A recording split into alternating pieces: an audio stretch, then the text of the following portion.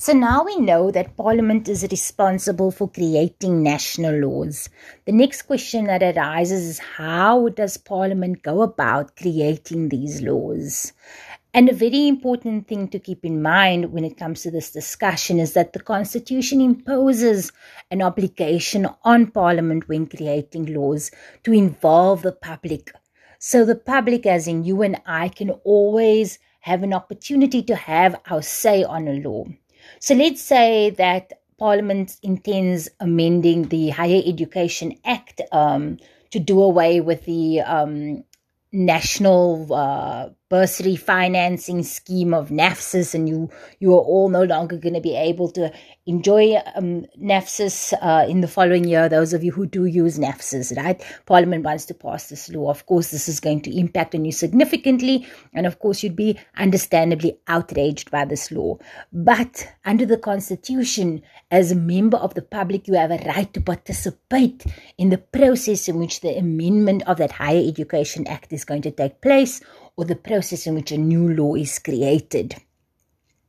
So how do we go about creating laws, or how does Parliament go about creating laws? This will usually start, but not always the case, but sometimes you will see that the process for creating laws starts with what we refer to as a green paper. So the green paper essentially just sets out a particular policy position on a particular topic. So let's say we're dealing with the topic of higher education. Let's continue with the example. Parliament now wants to introduce a new law, and the new law has got to do with a new system whereby higher education is going to be funded in a manner that everybody will be able to have an opportunity to access higher education if they qualify for accessing higher education. So there's this new law that Parliament wants to create. So it may begin with a green paper in which a particular policy position on free higher education is set out, and on the need for free higher education and how it is that law should go about achieving this, right? And once that green paper is set out, it will then be released for public comment, because remember, like I said, there's an obligation on the side of Parliament to involve you and I as the public in the making of that law, to give us the opportunities to be involved in the making of that law, right? So now we have the green paper, and Parliament gets input on the green paper around higher education, and it comes back to Parliament, right? And the next thing that can be followed up by the green paper is essentially a white paper, right? Is a white paper rather. And the white paper will be similar to the green paper in that it stipulates the policy position, and it will now be a refined policy position or a tweaked policy position, which would have its basis in the public comment, right? So the public might comment, and it might be that by virtue of the public comment that the green paper has now been reshaped. So the Parliament doesn't have to change the green paper's contents to align it with public comment, right? But it is the chances are that public comment will influence the ultimate shape of the law, and so you'll see the green paper now being released, being followed by the white paper, which would be a revised policy position. So after we have the green paper and the white paper, we will have certain experts in the field of higher education, right, who will be responsible for drafting what we refer to as a bill. So what is a bill, right? A bill is a document that will precede a law. So before we have the South African Schools Act, which is a national law, if you go and look and you go research, you will see that before we had the South African Schools Act, what happened initially was that the South African Schools Bill was introduced, right? And that is the precursor, that precedes, that is what comes immediately before the actual act. So now experts draft this bill, and this proposed legislation, so this bill essentially is formulated in a way in which the actual law will look like, right? So it's basically suggested legislation. It's a draft form of the legislation, right? Which is still in working format. It's the bill. So the bill is then published in the case of Parliament in the Government Gazette. And the Government Gazette is now published, and the public, again, because we have this obligation on the side of Parliament to involve us at the public will again be given an opportunity to comment on this higher education bill, right?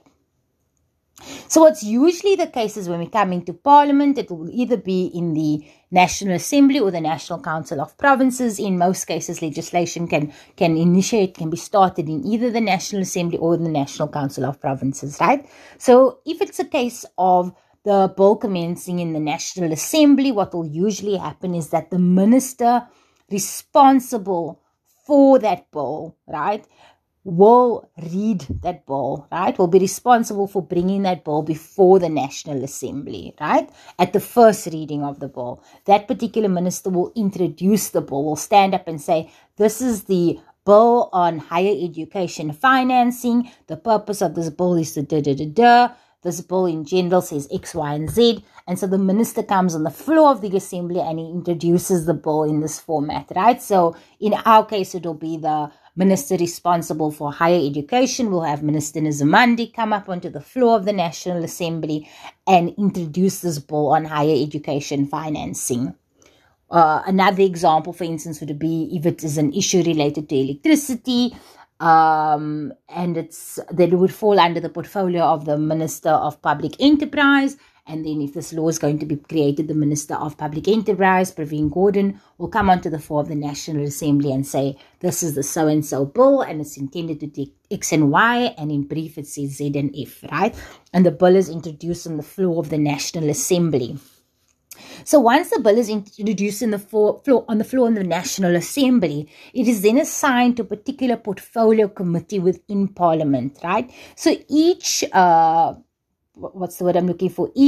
I'm struggling to get the word here. So if you have a portfolio, a particular minister responsible for a particular portfolio, like we have the minister responsible for higher education, that particular portfolio, and we have a minister responsible for public enterprises, that particular portfolio. Each of those portfolios will have a corresponding committee, a corresponding portfolio committee in Parliament, which is made up of a smaller number of members of Parliament. And in those portfolio committees, you are going to find your majority party representatives, and you're also going to be finding your EFF or your IFP or your UDM representatives sitting in on that portfolio committee as well, and comprising that portfolio committee. And this, portfolio committee is responsible for analyzing this bill that the Minister of Higher Education has introduced on the floor of the National Assembly. The Higher Education Portfolio Committee will analyze this bill.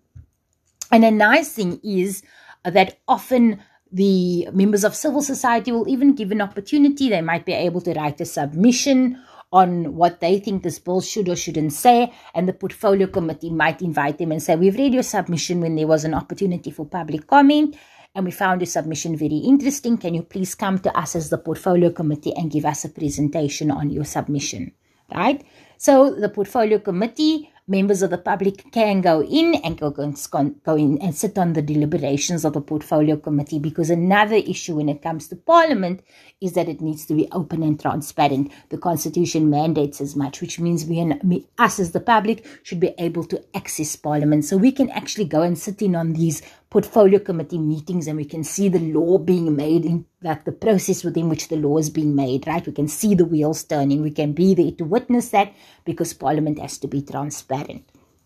So we now have the representatives of the portfolio committee analyzing the bill, analyzing this provision, but no, this won't work, and yes, this will work, and no, this will deter access to higher education, and yes, this will create more avenues for accessing higher education. And so they will bash it about, and they will come up with a revised version of the bill, right?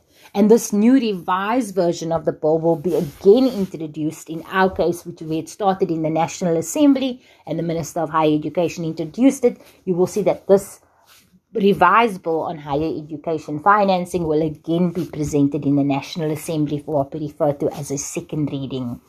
And after that second reading, it will be then referred to the other House of Parliament, which in this case will be the National Council of Provinces. So keep in mind, in certain instances, a bill can be initiated in the National Council of Provinces and then be sent to the National Assembly.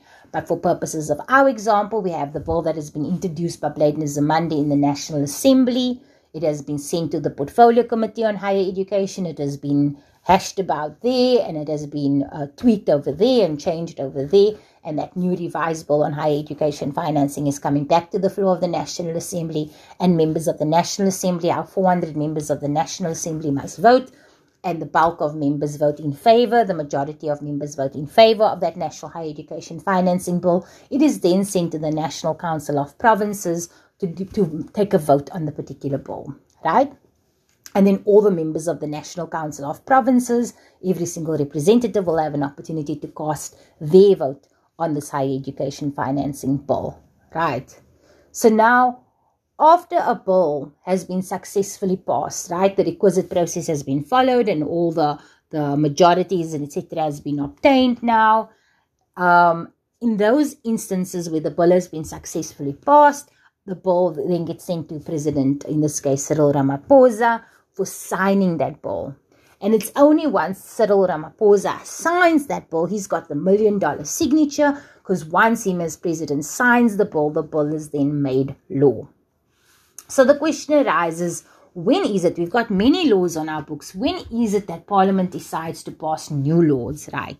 And a simple example would be where we have changes in society, we have developments in society which creates a need for new legislation that did not exist before these changing needs in society and before these developments in society.